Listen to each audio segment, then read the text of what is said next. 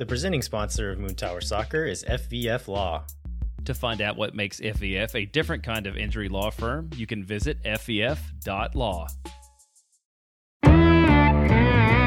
Hello friends, and thanks for listening to Moon Tower Soccer. On today's show, we're going to talk about Austin's match against LAFC, the upcoming friendly against Tigres, and we also have an interview with Austin FC goalkeeper coach Preston Burpo.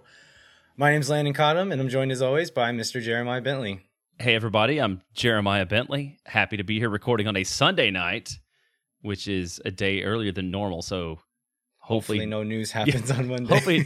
hopefully no news happens on Monday, and if you do, you'll get one of those like, hey gang, this is Landon, and I'm dropping in with some exciting, we signed Gignac news that came out of the Josh Wolf press conference on Monday afternoon. Okay. I have a feeling that might not happen, though. Yeah, hopefully not, but lots of soccer happening these days, huh, Jeremiah? Yeah, there is. So did you go somewhere and watch Argentina and Brazil last night? Yeah, me and Ashley went to Hop Squad and ran into some Los Verdes folks over there. And then I took Ashley's out of town for work this week. And so I took her to the airport and then came home and watched like 3 straight games of soccer after she left.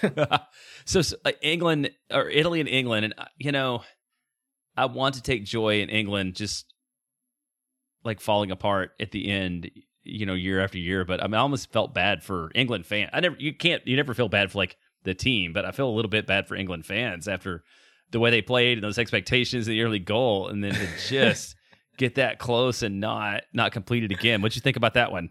I was honestly kind of the exact opposite. I kind of like this England team. I think there's some likable players on the team, and it's a bunch of young, exciting guys, and they're pretty fun to watch. And England fans are like extremely obnoxious to me, and so I was like, I liked the team to do well, but I wasn't going to cry for.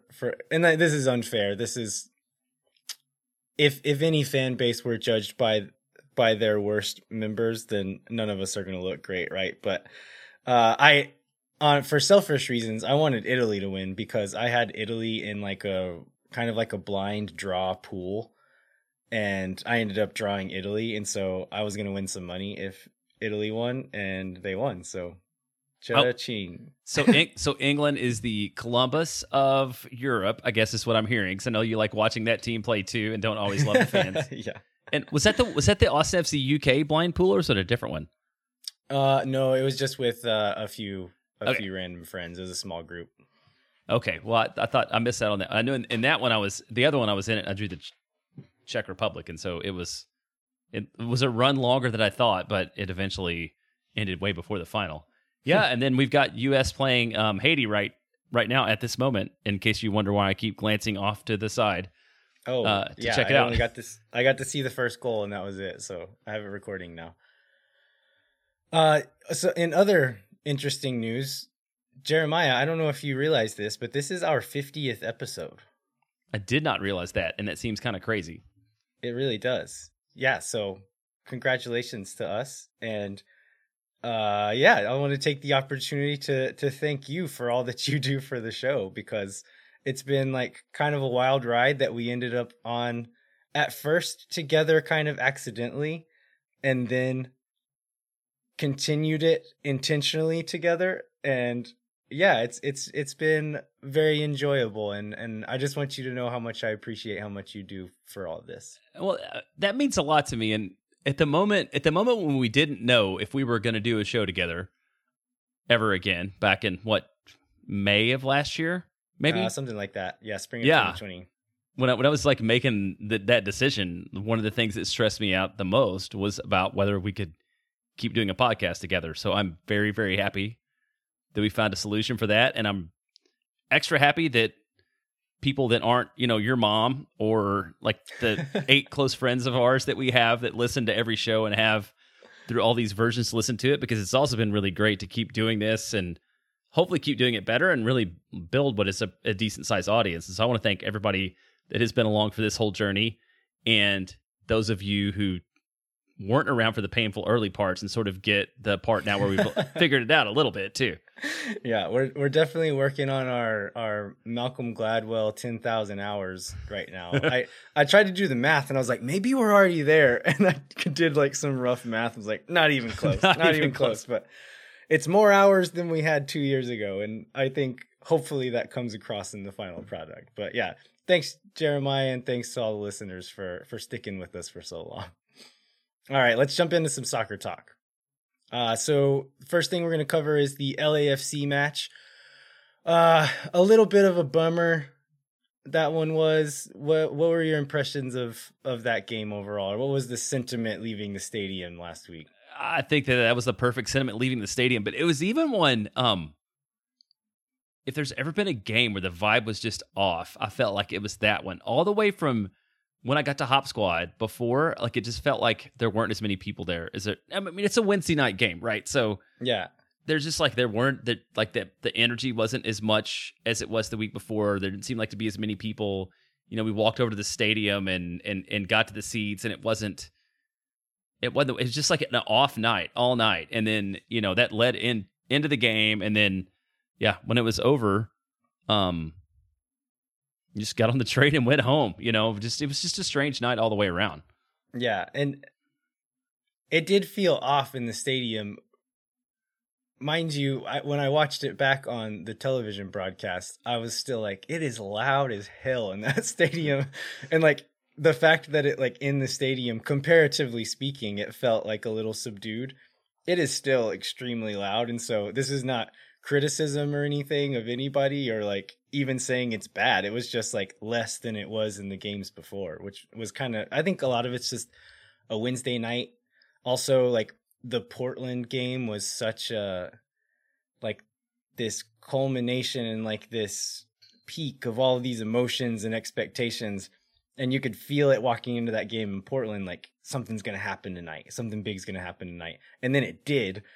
And then coming into this game, I think there's maybe like some nerves because it was LAFC, and then it was a Wednesday night, and then plus kind of the hangover from the Portland game. So I think it was kind of a lot of things combined, but the very center of that supporter section was still definitely bringing the noise and bringing the energy. Yeah, there's a story I wanted to tell about that, and especially because it's LAFC, and I was talking to somebody, I don't remember who, a couple days after, and so I went.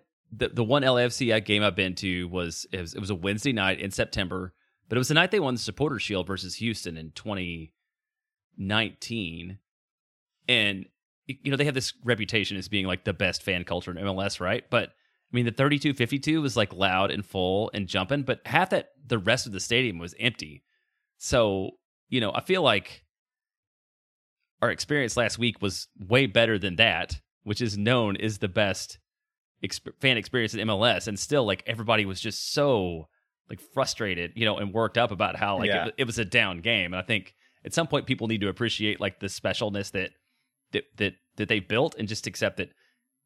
I mean, yeah, it could have been better, but it still wasn't bad, to your point. Yeah, for sure. So leading into this game, I think most Austin fans were kind of on a high, right, after that Portland game. And we were wondering if we could carry that into this LAFC game. LAFC's been struggling a little bit. They've, over the last few games, have found a bit more form, and Vela looks healthy and back in form. But overall, they still look a bit like a struggling team. And so we thought maybe we could do it. But the day, I don't remember when all this information came out. I guess Gallagher we knew wasn't going to play.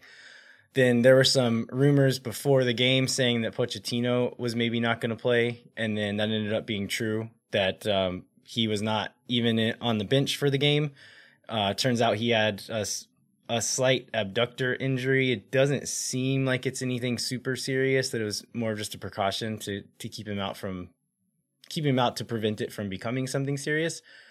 But it definitely kept us from playing our best lineup, and had, again, very few midfield options that we could play. And I think that led to a lot of the problems that we're going to talk about as the game went on. As far as formation goes, at the graphic that they put on the broadcast said a 4-4-2. And Adrian Mike on the broadcast kept talking about a 4-4-2, but I don't think that ever actually happened. I think it was extremely similar to, in attack, it was very similar to what we saw last week against Portland, kind of that 3-5-2 look that we saw. And then in defense, it was more like a 4-2-3-1. And so instead of like the straight up 4-2-2 with the normally it's Pochettino and Dominguez kind of at the top, Fagundes was kind of playing in Pochettino's role. And instead of him pushing up high, he kind of dropped back, and it was a pretty clear like 4-2-3-1 in defense. And I think a lot of that had to do with just being a bit more solid defensively and not getting broken on the counterattack, because it's something LAFC is extremely good at. But I thought there was, with the lack of players, it was hard to know. Like, I think there were two options, right? You could play Diego on the wing, where he looked really good against Portland. But then because Pochettino's not there, you'd have to play maybe Lil Sebastian in the midfield. The other option is play Diego in the midfield, and you have to play someone else on the wing. It ended up being Kakuta Mane. So I think it was kind of like pick your poison there. Like, you're going to have an obvious weak link in one of those spots, and they chose the midfield strength and keeping Diego in the midfield. But yeah, Wolf was definitely in a tough spot picking that lineup for sure. Yeah, this goes back to an opinion that I've sort of felt too, is we have exactly enough attacking players to be competent in the attack. And once you start losing, like if you don't have Gallagher and you don't have Pochettino and you lose access to Pereira at some point, like it's just hard to be, they're just not deep enough at this point to be like sustain threats in the attack given where we are. Right. So starting off this game, things looked okay, right? Like I thought we looked very much in the game. There was a few semi-dangerous chances. In the 24th minute, Carlos Vela ends up scoring a goal, but it got called back because of VAR review. And there's a very clear foul in my mind. In the moment in the stadium, I thought it was an obvious foul. And then watching it back on the broadcast, when they showed a certain angle of the replay, it was definitely a foul. But overall, I thought this ref did not have a very good night. And I think this was one example of him missing that foul that led to a potential goal that could have very easily stood and ended up getting called back thanks to VAR. I think that was kind of a turning point in the game. It started looking a little bit more frantic after that. And then a few minutes later, Danny Pereira goes down and has to be pulled out. And I think it got even worse at that point. But we're already short in the midfield.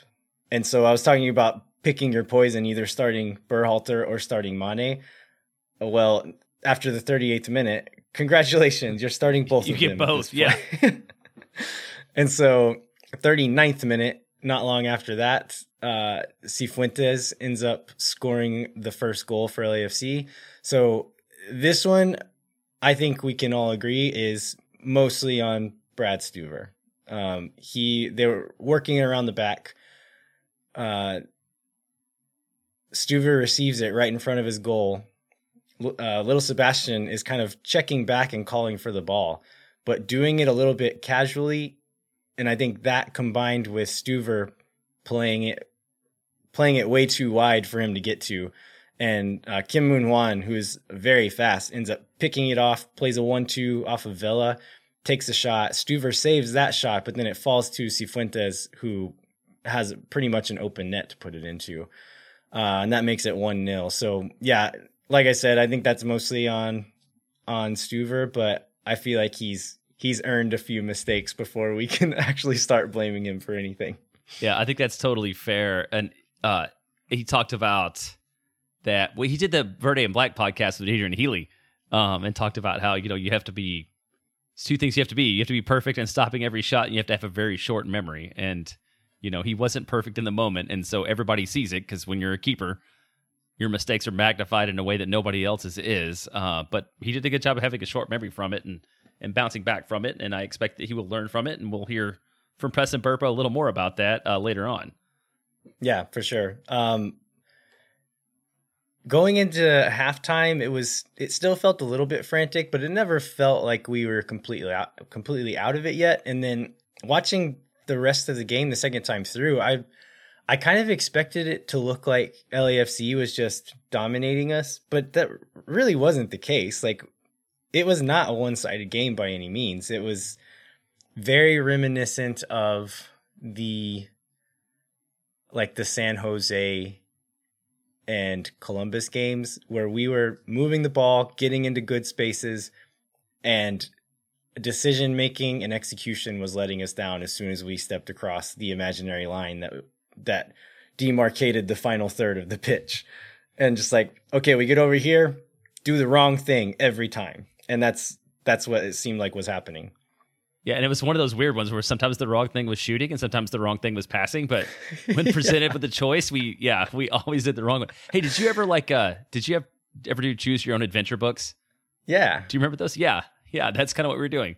We choose your own adventure, and Jared Stroud's adventure always ended up with getting eaten by a dragon or something. Yeah, exactly. That was kind of our night this week. He shot. He had 2 early chances where he shot and it got blocked, where he maybe could have cut it back. And then later in the game, he had 2 chances where he should have shot and had a pretty clear opportunity to it would have been a tough goal, but he could have at least challenged the keeper and maybe forced the keeper to spill it and maybe win a second ball goal or something like that. And those times when he had those, he tried to cut it back or play a pass inside. And so he was just picking the wrong option every time, it seemed. And yeah, just unfortunate, but also I think we've kind of seen what he's capable of.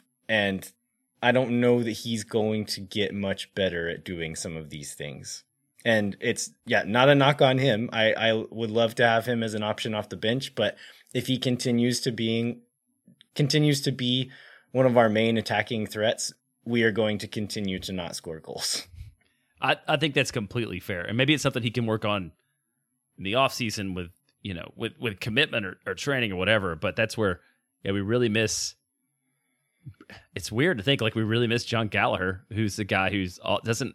Yeah, it's a similar league track record, right? I mean, he's never lit the league up anywhere, but he seems to have at least shown touches of taking the next step in Austin in terms of being a finisher and a goal scorer on the wing. Yeah. So in the 74th minute, there was one really big chance. It was off of a corner, and Ring was more or less unmarked and tried to kind of redirect it to the back post. He was I think just outside the 6-yard box, somewhere around there, maybe a little closer even, and was unmarked. The ball was moving fast, so it was kind of tough, and he was moving as well, but he absolutely should have put it on frame at least, and probably should have scored it, and ends up pushing it a little bit wide and missing the goal entirely. But talking about the goal or the game not being as one-sided as I remembered, I think at that point, if that ball goes in, that's a new game from that point. Just from a momentum standpoint, I don't know that we would have been able to score another goal based on how we were playing, but as far as just how the momentum was going, I think that could have swung it big time. And so that was a pretty big miss by Ring there. Not long after that, in the 89th minute, Diego Rossi ends up killing it off with a goal assisted by Carlos Vela. This was talking about giving Stuver the blame for the first goal. Little Sebastian ended up giving this ball away pretty naively, and I think he did that a few times in the game, but should have played it a little bit safer. Gives up the ball, and if you do that with LAFC, they're going to punish you, and they did 2 times to us. Yeah, they did, and that's sort of where the search for the exits came, I think, during the week from not during the week, during the match from a lot of folks. It's a 2-1. 89 minutes. How much extra time did there end up being? Just there's quite a bit more than I thought. I couldn't because there's some injuries, and LAFC seemed from about the 65th minute on or so, they were kind of milking. Anytime someone was on the ground, they would lay down for a while, and so they seemed like they were happy with kind of letting the clock run down in the latter stages of the game. Yeah, but I think you really hit on it, and this is. we can talk later about, we talked about good Austin or bad Portland. I mean, I think in some way when you're like, you make a mistake and you have Carlos Vela and Diego Rossi on the other end of it, like you expect to be punished for that. And that's something we don't have that yet. Maybe 3 years from now when our DPs have been playing together, when Pochettino, Fagundes have like figured each other out and they're connecting, like maybe it'll be different, but it's just, we're not in the same place in this moment. Yeah, for sure. So getting into some of the player performances, we just mentioned Sebastian Berhalter. What was your impression of him? Did you have an opinion on him? I mean, most of what I picked up was just from the stadium that night, because I did not rewatch it afterwards. I meant to and didn't get around to it. And I really felt like he looked lost a lot of the match. He seemed to turn the ball over a lot, made some easy mistakes. I mean, I guess he wasn't playing in a spot that he was expecting to play, and probably not his most natural position, but he did not look like a starting 11 MLS player to me when watching it that night. Yeah, I agree. I do think he has a lot of potential, though. Because he showed some flashes of some pretty special things during the game. When he receives the ball in open space, he's got a really smooth half turn and can kind of turn out of pressure and passes the ball quite well. I saw I can't remember what game it was, but he made a few like kind of long diagonal passes, which, if you're familiar with who his father is, Greg Berhalter, he's famous for like only playing sixes who can play that kind of ball. And so Michael Bradley was his darling in the national team. Even after Bradley was kind of probably past it, he could still play that long diagonal pass. And so he kept getting minutes. And then Jackson Ewell is maybe the guy who's getting more minutes than he should because of that. And then it was Will Trapp for a while. But I saw someone make the joke online that Sebastian Berhalter is good at making those passes because it was the only way he got to eat when he was a kid. But he does have some really, really good skills, but there were some moments where LAFC's press was ferocious. They're a very, very good in their pressing game. And so there's a few times he would get surrounded and should have, or maybe could have, either just play it long or play a safe pass or drop it back or do something. And he tried to do a little bit too much or hesitated a little bit too long until the pressure was too much and ended up coughing the ball up. And so I think, again, talking about missing Danny Pereira, these are moments where Danny Pereira has the ability to kind of dribble through some of those situations and is shown to be, I think he's made some mistakes over the season as well, but has been overall, especially for as young as he is, a pretty good decision maker as well when he's on the ball. And it was, as high an upside as I think Berhalter has, he's not the finished product right now and is not as close to being that product as Pereira is. And so, I wish the best for him and still have high hopes for him going forward. But if he has to start more games for us in the future, I'm going to be pretty nervous about it. Yeah, you just got to remind everybody he's still young. So we'll move on to somebody who did get a start that I think a lot of people were calling for, Kekuta Mane.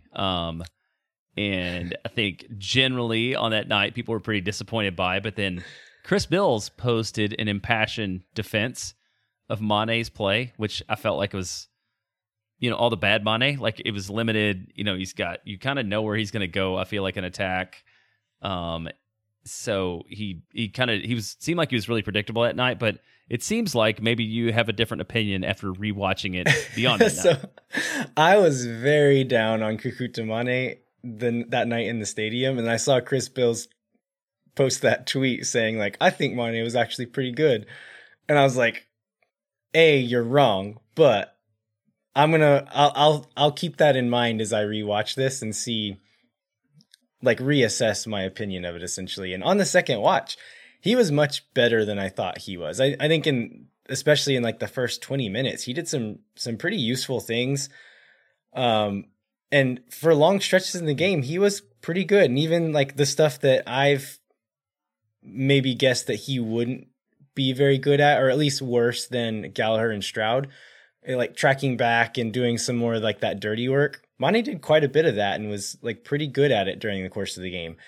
I think the thing that I didn't change my mind about is that he still made some very poor decisions and like failed in a pretty big ways in the moments when it mattered most. And so, yeah, did he do some good things? Sure, he did. But as far as like him solving any problems for us, I think he offers a different set of problems to solve. And so, like, if Gallagher is healthy, I'm still choosing Gallagher every time. And so I don't know. I still think Mane is like a bit of a Hail Mary. Like, if we're chasing a game late, throw him on for 10 or 15 minutes and see if he can make something happen. But I don't really trust him to do much more than that still. Even though I did change my opinion about his performance in this game, my overall opinion of him is not changed very much at all. Yeah, my next opinion I want to offer is on Diego Fagundez's shorts.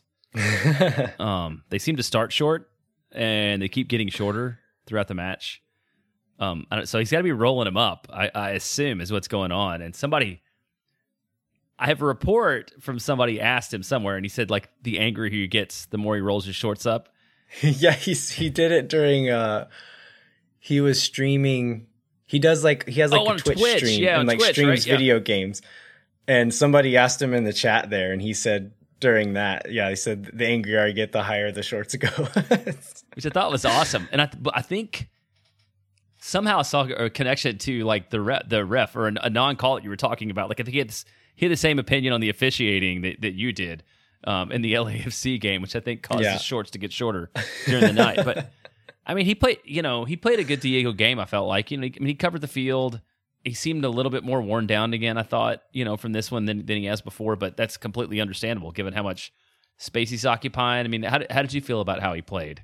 Yeah, I think he was overall solid. In the last couple of games, I feel like he's gotten the ball like in the box or like in some really tight spaces, and his touch has kind of let him down. And I'd like to see him. I think that would be something that could kind of like elevate him to that next level, and is probably the thing that keeps him from being like the number 10 playmaker that we can really depend on. He's been an extremely important part of our team, but I think unless he's able to kind of elevate that specific part of his game, we do still need someone else to kind of take up that mantle and do that.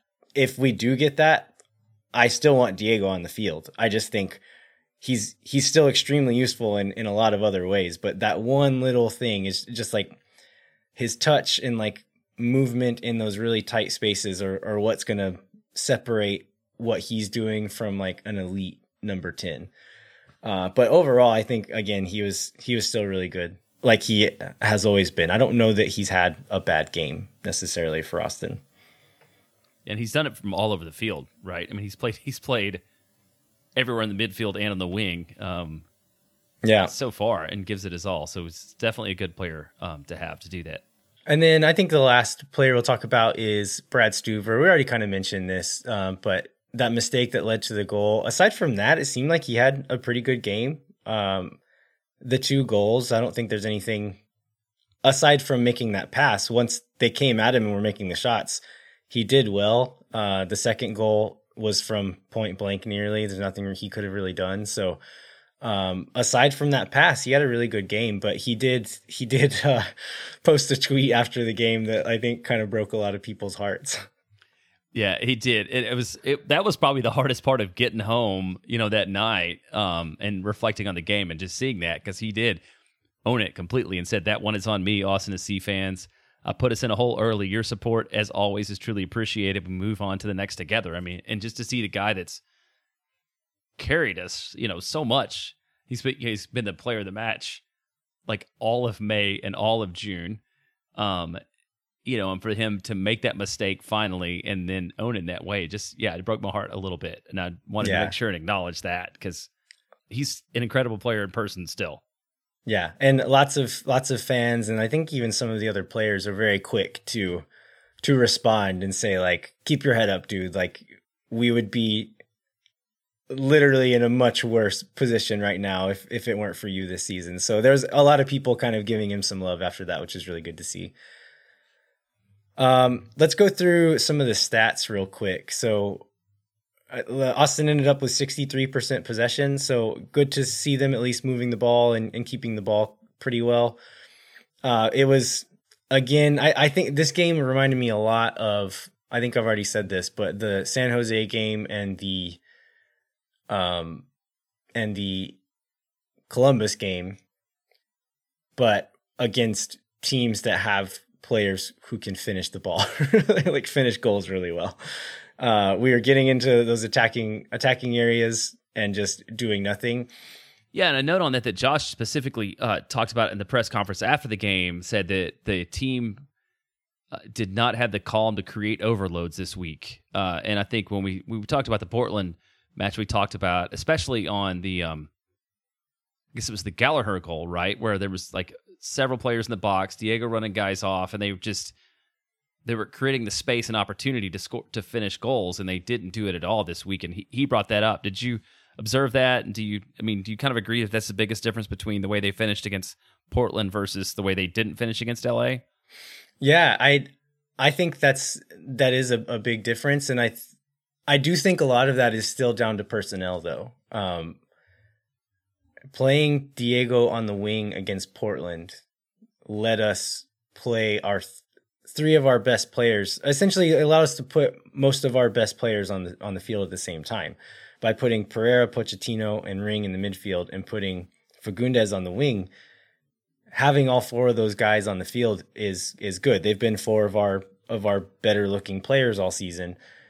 And the way that Diego moved from the wing and then kind of the freedom that setup gave Pochettino to move around, it did create overloads. And like you said, that Gallagher goal was a really good example where Pochettino starts between the center backs, runs all the way out to the right wing. And then you end up having like Diego coming across and a lot of movement and kind of causing a lot of problems for the defense in those moments. And that wasn't really happening in this game. And I think it's partly due to players' tendencies, and like Mane isn't the same player as Diego when he's playing out on the wing, and so he's going to play it a little bit differently. But then also just not having the guys to be able to take advantage of those moments. And so, I still think right now our best 11 involves Diego playing wide and having Pochettino and Pereira healthy, but who knows if that's going to happen. We don't really have any word on Pereira yet. Pochettino should be back soon, but hopefully Danny's not out for too long, because I think he is a part of our best 11, and just by being able to play other players in other positions when he's on the field helps out a lot. Yeah, it does. And Beasler talked in the post game about how when they play out of the back and do it right, it puts a lot of pressure on teams, which they did against Portland, and he talked about them being sloppy, but part of that's also, to your point, the quality of the players who are on the field, who, and their ability to be sloppy or not. And, we saw not the best version of ourselves on that game. We did outshoot LA 14-12.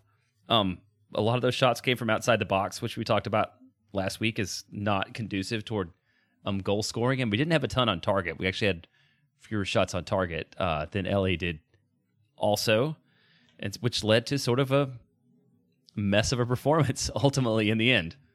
Going into some of the just like thoughts and narratives coming out of the game, I know Chris Bills in his story called it a bit of a reality check. What do we think about that? Is that accurate? Was this a reality check for Austin FC? I think it was a little bit of a reality check, but again, to me, it comes back to health. Maybe it comes back to like the lack of depth in the roster, but we were missing a ton of our attacking talent. And then also, I feel like LA deserves a lot of credit too. We tend to watch all these. We tend to think about these matches all just in terms of like, was Austin the best version of Austin or not? But just like our last week discussion was about, should we how much credit should we take for a Portland team that was a little beat up? I think we have to give credit to LA. I mean, they're deep, they're strong, they're talented. They're finally putting it a little bit together. They've got Rossi and Vela, like we talked about. They've got a ton of potential and a ton of talent. Yeah, this is something I was thinking about, and then I saw Kevin Morris post this on Twitter, but I think it is a reality check in a way that this is what a really good MLS team looks like, right? Right. And just like matching up man to man, you could probably say all of their players were better than all of our players on the night, and probably just in general. I would say there might be one or two guys that I would pick over their guys if I were picking a team today.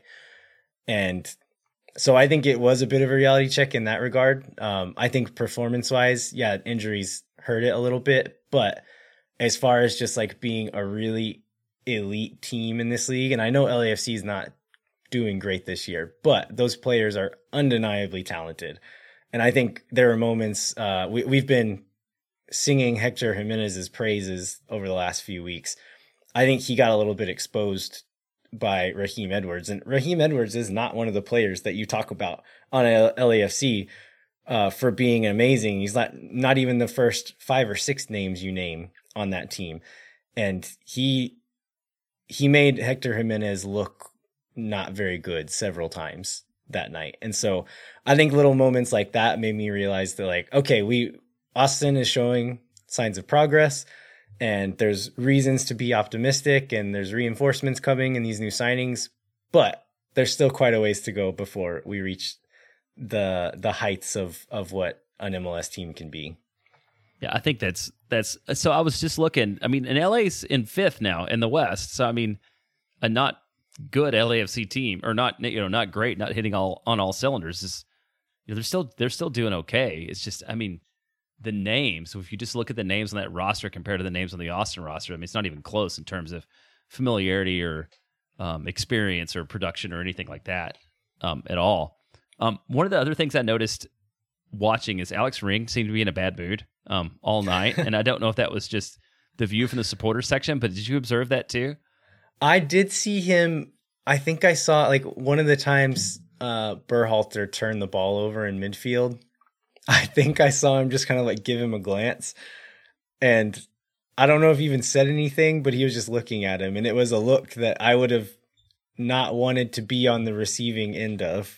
I think you're right. Did you see any other moments where you thought he looked angry, or was it just like his general demeanor overall? I mean, overall it did, but yeah, I mean, at the end he seemed to be sort of up in the defenders' faces a little bit, like at the very end of the match, and even like going off the field, he was like jawing on Wolf some too. So he was just like in a bad mood all the way around. Wow, like, I didn't see that. Yeah, he was. Yeah, when they were kind of going off the field toward because they come down, down to the end, down to the south end there, but he was not a happy dude, which I seems to fit, right? He's super passionate, and I think with that performance, I could completely understand why. But he was at the end of the match, he was sort of all over everybody that happened to make the misfortune of being like around Alex Ring after a 2-0 loss. So, like, how are we feeling coming out of this one? Yeah, I think Josh talked at the end about it being fortunate that we don't have another MLS game until the 22nd against Seattle. And I think that's how I feel too, is that let's take a couple weeks off. Some people need breaks. Gite needs a little bit of training with the team. Hopefully we get Pochettino and Pereira back, and this is like a different team 2 weeks from the match than it was on that night. Yeah, and at least Gallagher seems like a pretty realistic option to be back. Pochettino seems like a pretty realistic option. We'll probably have, like, as this episode comes out, we'll likely already have more information about Pereira, but that one seems a little less of a sure thing just because it said it was an abdomen issue, and you just never know with those kinds of things how long it's going to take to heal up. But yeah, I think the break will definitely be good to get some guys fit, to let some guys rest. So yeah, hopefully they'll get enough rest. over these next couple of weeks. We do have this game coming up against Tigres, though, which would be great, like if we had a whole like second squad to run in and play this game, but we don't really, and so I'm not sure how much rest we're actually going to get. But this Tigres game it's kind of a big deal and it's pretty exciting. So for fans who, I know this is kind of a strange thing, especially if you're not like a hardcore soccer fan or haven't been following that long, to be just randomly playing another team from another country for no real reason. But Tigres is one of the bigger Liga MX teams. Definitely one of the biggest and most passionate fan bases in Mexico. They have some really big star players, some guys that you'll recognize from the Mexican national team. Is it Andre Pierre? What is his first name? Gignac? Andre Pierre, I believe, is his first name. Anyway, Gignac. He's one of the biggest stars in Liga MX, maybe the biggest star in Liga MX, a French striker that's been there for the last few years and just has been amazing. And so some really big stars, a really big brand in Mexico and in the United States, which is part of the reason why these teams are coming here. So you'll see Mexican teams coming over and kind of playing exhibition matches against each other, kind of like a publicity tour where they're playing against other teams. And so Tigres is doing that now, but instead of playing other Mexican teams on every stop, one of the stops is in Austin and they're going to be playing against Austin FC. So I think that makes sense why Tigres is playing this game. They can make a lot of money coming to the States and playing these games, right? And it's a good marketing effort. Why is Austin playing this game is a question I've been asking myself. Yeah, that is a fair question. Yeah, for Tigres, it's like every big international team does like a summer. You do a summer tour, right, of the U.S. and I know like the English teams do that, and right, some of the other Mexican teams do that. I think for Austin, I guess it's just the only thing I can think of is Austin FC wanting to like expose the league to MLS and the club to the Tigres fan base. I mean, there's two things that showed that a little bit today to me. One, Monterrey is closer than any MLS city other than Dallas or Houston, I believe. So really? Yeah, it's only 6.5 hours away, and I'm pretty sure that makes it nearer. So, they're almost a local. But I thought the club today put a video out on Twitter with like Ruben Pizarro from Univision, who's been sports guy for a million years, and like he grew up a Tigres fan, and now he's an Austin FC guy, and it shows him with his Tigres jersey and his Austin jersey. I think they're just trying to milk a little bit of that market of people who either like were born in Mexico or have Mexican heritage who've moved to Austin and like try to build that connection. Because on the field, I don't know that it makes a ton of sense, and they're not going to make a lot of extra money off of it because all the season ticket holders are getting tickets as part of their package. But I think it's just building that relationship from among the fan base is the reason that I can think of that makes the most sense to me. Yeah, I think that makes total sense. And just maybe putting Austin on the map to fans of Tigres or just fans of Liga MX who have not ever thought about MLS or not really thought about Austin FC, and either going to the stadium that night or tuning in on TV and watching it and seeing this beautiful brand new stadium and this amazing supporter section and the atmosphere that's been created in that stadium. It's a great advertisement for the team and for the league, right? So I think you're right that it makes a lot of sense just as kind of a marketing exercise. So what are we expecting out of this game? Yeah, I think you're seeing the great supporter section on TV is that one of the things that I wonder the most about, because will it be? I mean, Tigres has a bunch of fans, and I imagine not a lot of them will be in the South End, but I imagine there'll be a lot of them there. For invading opposing teams' stadiums and making them like some of the more poorly supported teams or poorly attended teams, making it look like Tigres home games. And so I don't know that it's quite going to be to that extent, but you can expect to see a lot of yellow jerseys in the stadium on Tuesday night. Yeah, I agree. It'll be a lot closer. I mean, it won't be 50-50, but it'll be a whole lot closer to that than we've seen from the 200 Portland fans or 250 LA fans or whatever that we've seen make attendance so far. And then, lineup wise, it would be nice if we had an academy that was fully built out so we could play some kids, because I don't think we have a choice other than to play some of our regulars, just in terms of like depth and availability. I would imagine that they'll kind of let us have unlimited substitutions in this game. So I wouldn't be surprised if you saw a mix in the starting lineup being a mix of some of the starters and some younger guys or like some fringe guys. And then any of the guys who have played a lot of minutes over this season coming out at halftime or coming on at halftime or coming on for the last 30 minutes or something. But I would expect to see heavy rotation out of this. I mean, in a different set of circumstances, you might want to get some experience, like international experience against a big and a talented Mexican team, which is good practice for future CONCACAF Champions League aspirations and things like that. But given the situation Austin is in as far as injuries and depth goes, I think you need to just put out a team that can play this game without like overworking anybody and without getting anybody hurt.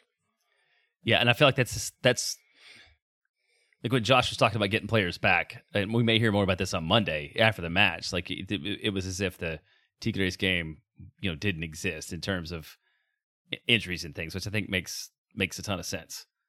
Yeah, but that being said, there's only so many changes you can make, right? Like, right, unless we're going to see Aiden Stanley in midfield again, but like we do not have a second right back right now. So like it's Hector Jimenez or Hector Jimenez. And then if like, okay, we're going to play Aiden Stanley in the midfield. Okay, then Kolmanich has to play left back because again, we do not have another left back. And so there are only so many changes you can make until you just run out of players. And so I think that's going to be interesting. And we're probably going to see some guys play in some positions that we have not seen them in before and maybe won't ever see them in again. But Wolf just needs to make sure that we survive this game.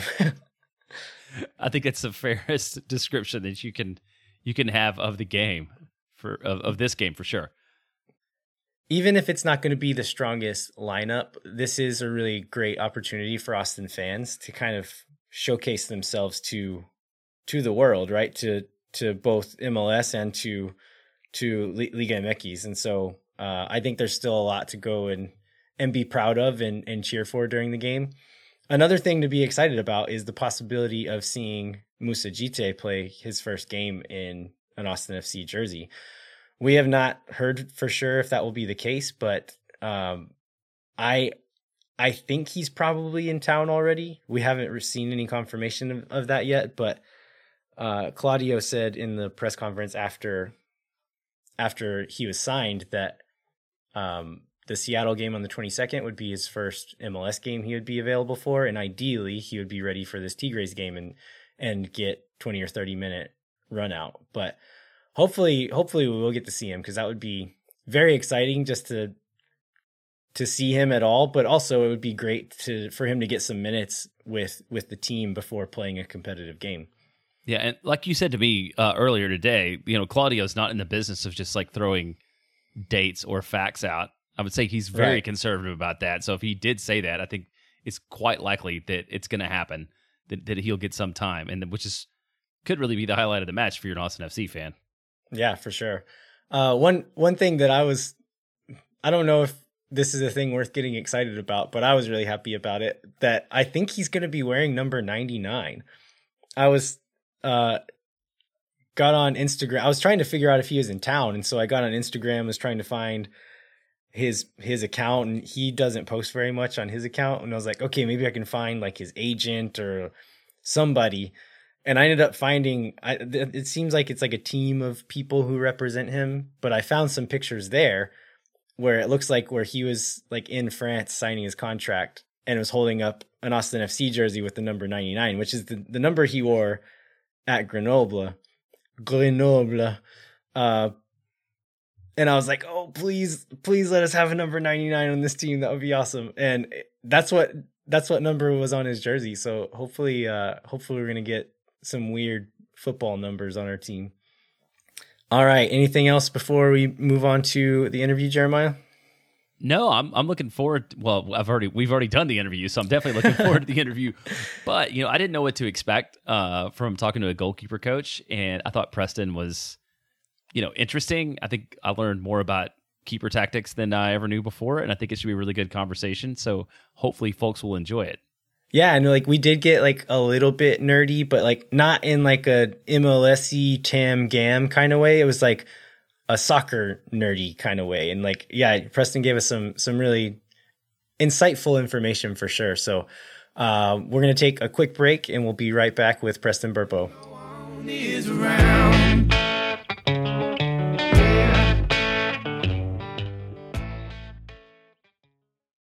Moon Tower Soccer is brought to you by our friends at FVF Law, the official injury lawyers of Austin FC.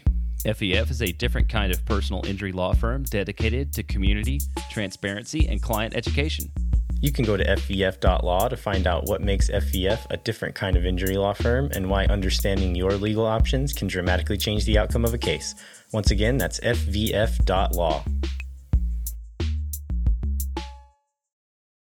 All right, we are joined today by Austin FC goalkeeper coach Preston Burpo. Preston, thanks so much for joining us. Yeah, happy to be here. Thanks for having me, guys. Yeah.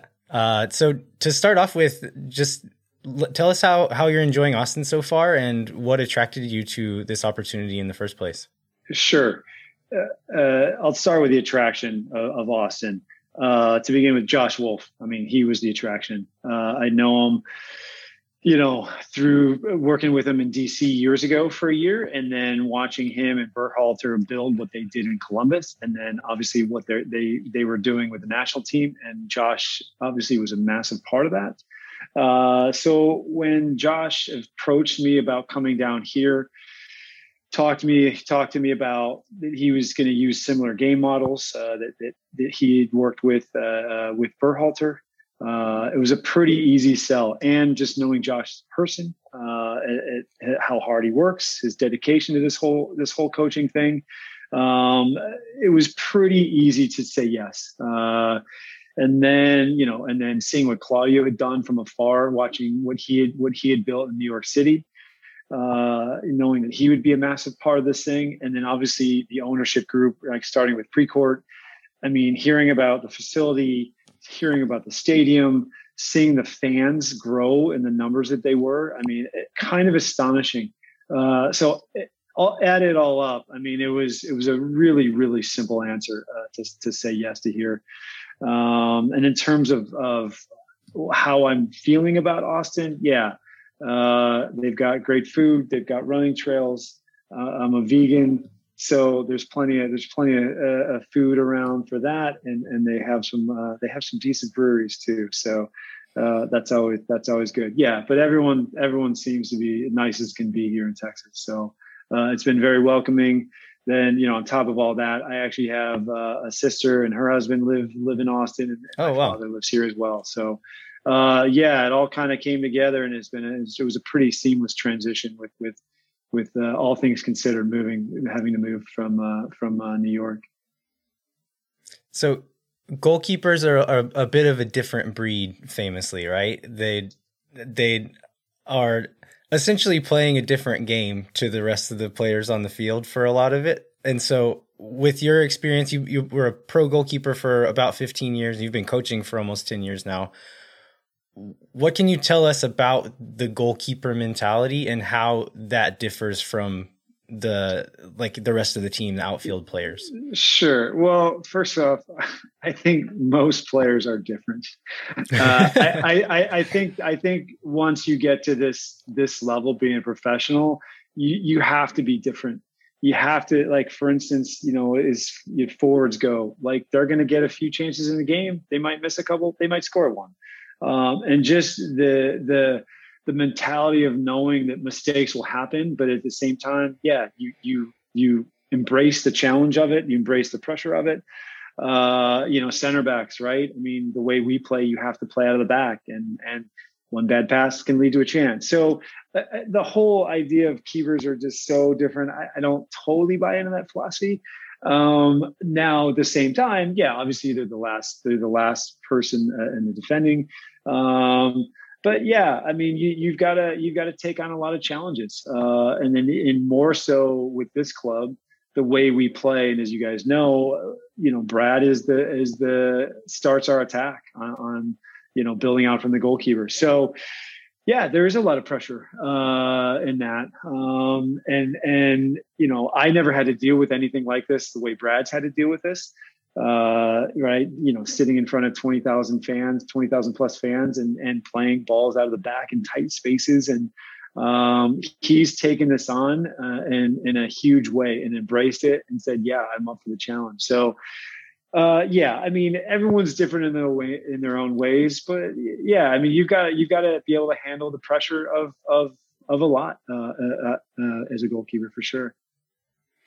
Yeah, you mentioned. I think it's interesting to hear you say that you think, like, people always say, like, oh, goalkeepers are the crazy ones. So it's interesting to hear you say, like, to kind of push back against that and say, like, oh, they're just soccer players. And so, yeah, I do believe that. Now, I'm sure some of my teammates would say I was a little different back in the day, but yeah, I mean, yeah, and obviously, yes, you've got to be willing to take shots with close range into your face, into your body. You've got to learn how to be connected to your line and good footwork, and you've got to work on your speed and your strength. And so I do think there's different facets to what the goalkeepers have to do, and what they have to learn and what they have to be. But to be totally different mentality wise, I mean, the pressure if you go through each position, it's all very high. It's all very high. And I don't think the goalkeeper's pressure is so much more than a striker that gets paid a lot of money to finish his chances. So goalkeepers I guess it was in the 90s when the back pass rule was eliminated. Since then, the goalkeepers have become a bit more integrated into the team and are playing more soccer, essentially, like becoming a bit more similar to the rest of the field. But there is still a lot of things that they do that is extremely different and illegal for most of the other players to do. So because of that, I think a lot of people have difficulty assessing goalkeeper play, aside from did they stop the shot or did they make a big mistake? Are there any little specific things that you could tell a lay person to look for when watching a goalkeeper? Like, this is the thing that you can tell a good keeper will do well. Sure. Yeah. So even just talking about playing out of the back, and each team has their own philosophy on how willing they are to use the goalkeeper to play out of the back, right? Where I came from in the last club I worked with, there was very little playing out of the back. Where the goalkeeper had it, we'd play one way. If it wasn't, if you couldn't, if there wasn't a pass, then you play long and you get up and you squeeze the line and you try to win second balls. So here is totally different. Where yes, I mean, you want to recirculate through the goalkeeper often and trying to find making sure the goalkeeper knows his best options. So depending on each club, and yes, it's definitely evolved. I mean, gosh, I remember when that rule changed, and even as a goalkeeper, I'm thinking, what do we do here? What we have to play with we can't pick it up anymore. So yeah, I remember it being a challenge for me. And I never got to the point where Brad, what we do here, Brad and Tarbell, and I wasn't ever asked to do what they do as well. And sorry, I started going on a rant. And what was what people can look for? Yeah. Well, for instance, something that we've been talking about with our goalkeepers is staying connected with our back line, right, in their positioning and how high a positioning can they take. And in terms of, what they're reading, right, in terms of when that through ball is coming, how many options does the opponent six have? Are there two or three people running across the line? Is there just one person running behind the line? And can you lean a little bit more toward the left or toward the right? So, there's stuff like that that I would say most people aren't looking for. And, in terms of crosses, where is the keeper positioning himself and crosses? We're pushing our goalkeepers here to be aggressive. Right. We don't want our keepers drifting towards a near post if there's a wide cross. And again, I don't think most people are looking for these specifics. unless you're specifically assessing the goalkeeper, right? Or are your goalkeepers catching the ball instead of punching the ball? So yeah, and depending on what you value as a coaching staff as well. Right. I mean, we've really been pushing, like going back to the crosses and being aggressive. We've been pushing our goalkeepers to really be assertive and take control of the box, dealing with narrow crosses, dealing with floated crosses, So yeah, little positioning aspects, I guess, if you really want to watch a goalkeeper for 90 minutes, which I can't imagine would be all that exciting to every fan. But yeah, there's little moments like that you can look for. So I was researching, looking around on Google and stuff before we decided to record, and I was looking for some like weird Preston Burpo stories or moments, and either you don't have any or you've done a good job of hiding them. But what I did find was like a lot of stories about your connection to the fans in Seattle, and I know you spent a long time there, but I wondered if you could talk a little bit about that relationship, and then, maybe like Brad seems to have done a little bit of that already here. Like, is that a keeper thing, or like just talk about how that was important to you? Okay. I know. Well, big differences again. Just like game model of the way we play here and the way I was asked to play way back when. Social media.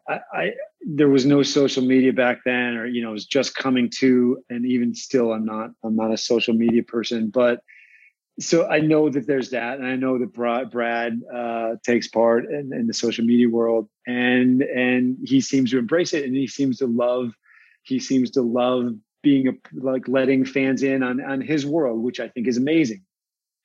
I think in my own way, when I played in Seattle, when you're there for so long, you get to meet fans after the games, before the games.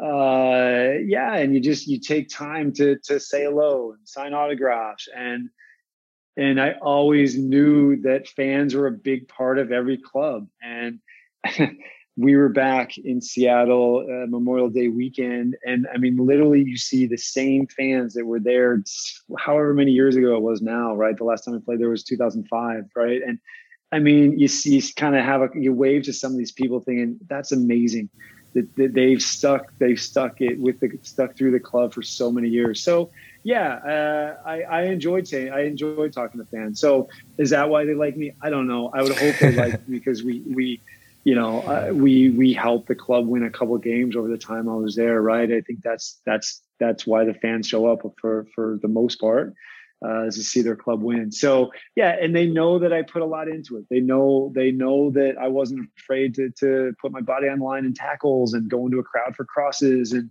yeah. So I gave everything I had for the club while I was there. So I don't want to speak for them and why they embraced me, but I would think that would have something to do with it.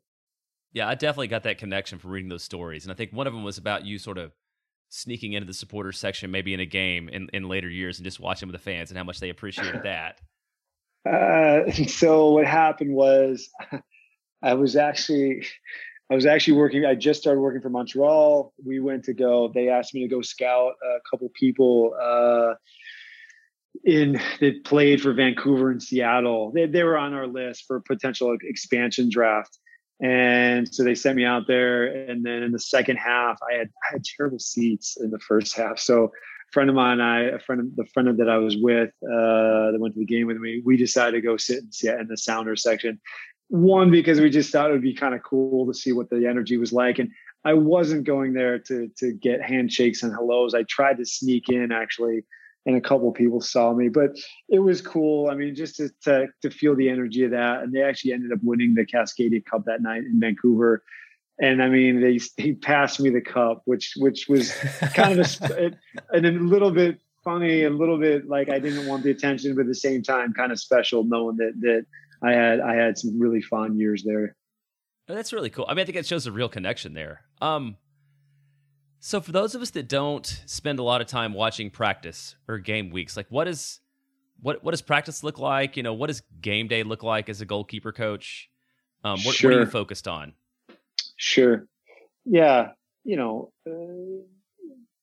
Tying in, some concepts for the goalkeepers, segueing into the team training, right? If we're working on building up from the goalkeeper on that day, working with the goalkeepers with that while I have them for the first 30, 40 minutes, depending on the time. But making sure, the training session flows really well with the group I have. And most days it's Pulisic, Stuver, Tarbell, and myself. There's been weeks where we've brought in college goalkeepers just to assess them, right? So that adds to it. But mainly just making sure they're physically, get activated quickly, and then there's a really smooth flow. And on most days we're working on some type of distribution integrated into shot stopping or crossing. And just before I came here, I realized that I need to add as much distribution as possible, knowing that the way we want to play. So, and trying to get guys up to speed in terms of being comfortable with the ball. So trying to, making sure that's ready to go, before the day, the training begins, touching base with the goalkeepers usually to check in how they're physically doing. For instance, this morning, Brad and I watched a couple minutes worth of video. Some days I'll touch base with all three of them, maybe from the training the day before, with a couple video clips. Then in the afternoons, it's again going through the training, making sure you've got some ideas for the next day, and then prepping for the game and trying to make sure the guys have an idea of what they're looking for. When they are building out of the back, what type of pressure they're going to be under, who's pressuring them. And then we provide them with video of their of their attackers, what they look like, where the shots are coming from. There's video of their penalty kicks and who their top choices are. So there's a lot, and it's changed. It sure has changed over the years, where players are provided with a lot of information, and our keepers, the guys that have been involved on game days with us, right? You've got Stuber, Tarbell, and Pulisic. Boy, they take on the information, they embrace it, they've been willing to learn. And so that's been the best thing about this goalkeeper crew. And Brady Scott, he has done that as well, but now he's out on loan at the moment in Memphis. But all these guys, they have been willing to take it all on and saying, listen, I'm here to get better, which has made our jobs as coaches enjoyable working with these guys. So Brad Stuver has been one of the biggest stories, if not the biggest story in Austin FC's short history so far. What is it like working with Brad, and what are some of the things that kind of make him unique compared to other players that you've worked with in the past? Sure. Well, going back to the tie-in of these guys having a growth mindset, when we sat down with Brad at the beginning of the year, we said, Brad, here are certain things we saw in your game when you played for New York over the last couple years, right? And we said, we're going to work on those. And here's video, and here's how we're going to do it. And each day we'll chip away at these things. And in preseason, he would come in the next, after a day of training, he'd come in and he'd have notes after going through it and watching it on his own. And boy, he was meticulous on his note taking and what he thought of certain plays. And, not every single day we'd watch video, but then when we would, he would say, I saw this. And then we would have a conversation. And his willingness to get better at 30 years old and being a pro now for a long time, whatever it's been, 8-9 years, his willingness to get better is why he is where he is now. Now, are there still things he can get better at? And are there still things we're challenging him? Without a doubt. But he has taken this thing on and said, I want to get better. I want to be the starter, and I'm willing to play out of the back. And I'm willing to there's going to be trainings where, yes, it's not going to go as perfectly as we want. And in games like what happened the other day, not a perfect pass, but the next moment he has the ball, he's playing out of the back again. So his willingness to take on challenges and to make himself better is why he is where he is, for sure. Now we've challenged him in terms of, now he's established himself as our starter, as now not only is he making sure he's right in every way, physically, tactically, technically. Now, what else can he do for other players? How much can he help Alex Ring on a certain day? Does he need to check in with Rodney Rennes? Does he need to check in with Jared Stroud, Manny Perez? And like now, like checking in with certain guys and helping them out each day. So he's taking a lot on. And he seems to be comfortable with the role that he's put himself in. You hear Josh Wolf and Claudio Reyna talk about his kind of calming presence on the field and his ability to stay calm in those pressure situations. And then you mentioned kind of that learning mentality being a strength.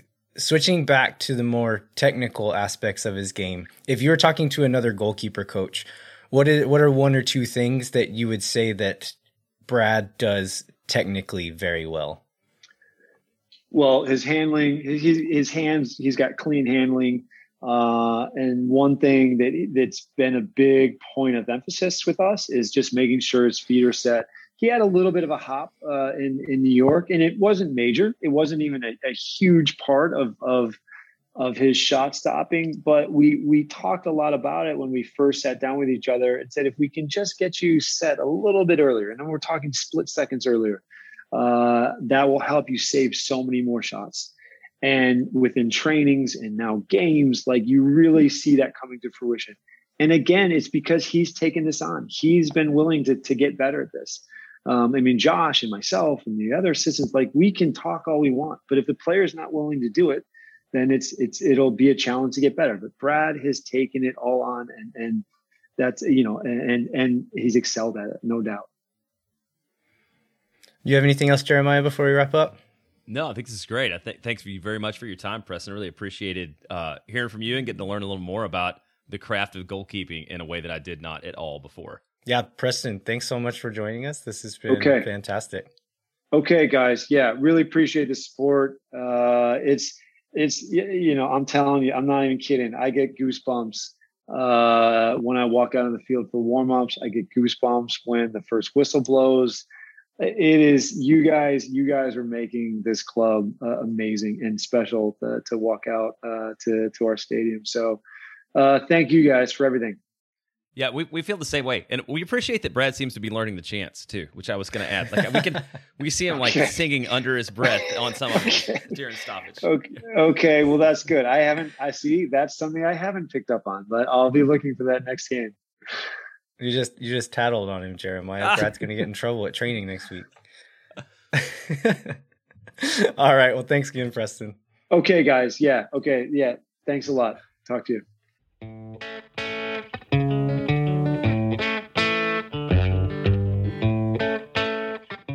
All right. We want to thank Preston one more time for joining us. I hope you guys really enjoyed that interview as much as we did. Before we wrap up, we'd like to remind you to rate, review, and subscribe wherever you get your podcasts. And we'd also like to encourage you to come find us on Twitter and Instagram. I am at LViajero87. Jeremiah is at JBentley_ATX. And then we're both on Twitter and Instagram at Moontower Soccer. We'd also encourage you to visit the Striker Texas website. Jeremiah, do you have any articles you want to plug this week? Yeah, I have one specific article I want to plug. We talked about Danny Pereira and how much at 20 years old he's meant to the club so far already. And Chris Bills wrote a really good piece called Irreplaceable on him, which talks about how while Danny's the future, we probably should not be building around him, just yet because of who he is. And not who he is, but where we are. And the second thing is there's going to be a ton of Gold Cup coverage all around on the Striker Texas. So if you're into the Gold Cup, I would encourage everybody to check all of that out. Because I think Chris, Victor, and John are all spending a lot of time writing about those stories. John Arnold is like one of the foremost CONCACAF experts in the world. And so to have him on staff writing about the Gold Cup, it's like, that's about as good as you can do right there. So definitely check out his work. All right. Thanks so much for listening. We will be back in 1 week with a new episode of Moontower Soccer, where we'll cover the latest in Austin FC news and this Tigres match that you may or may not have already seen.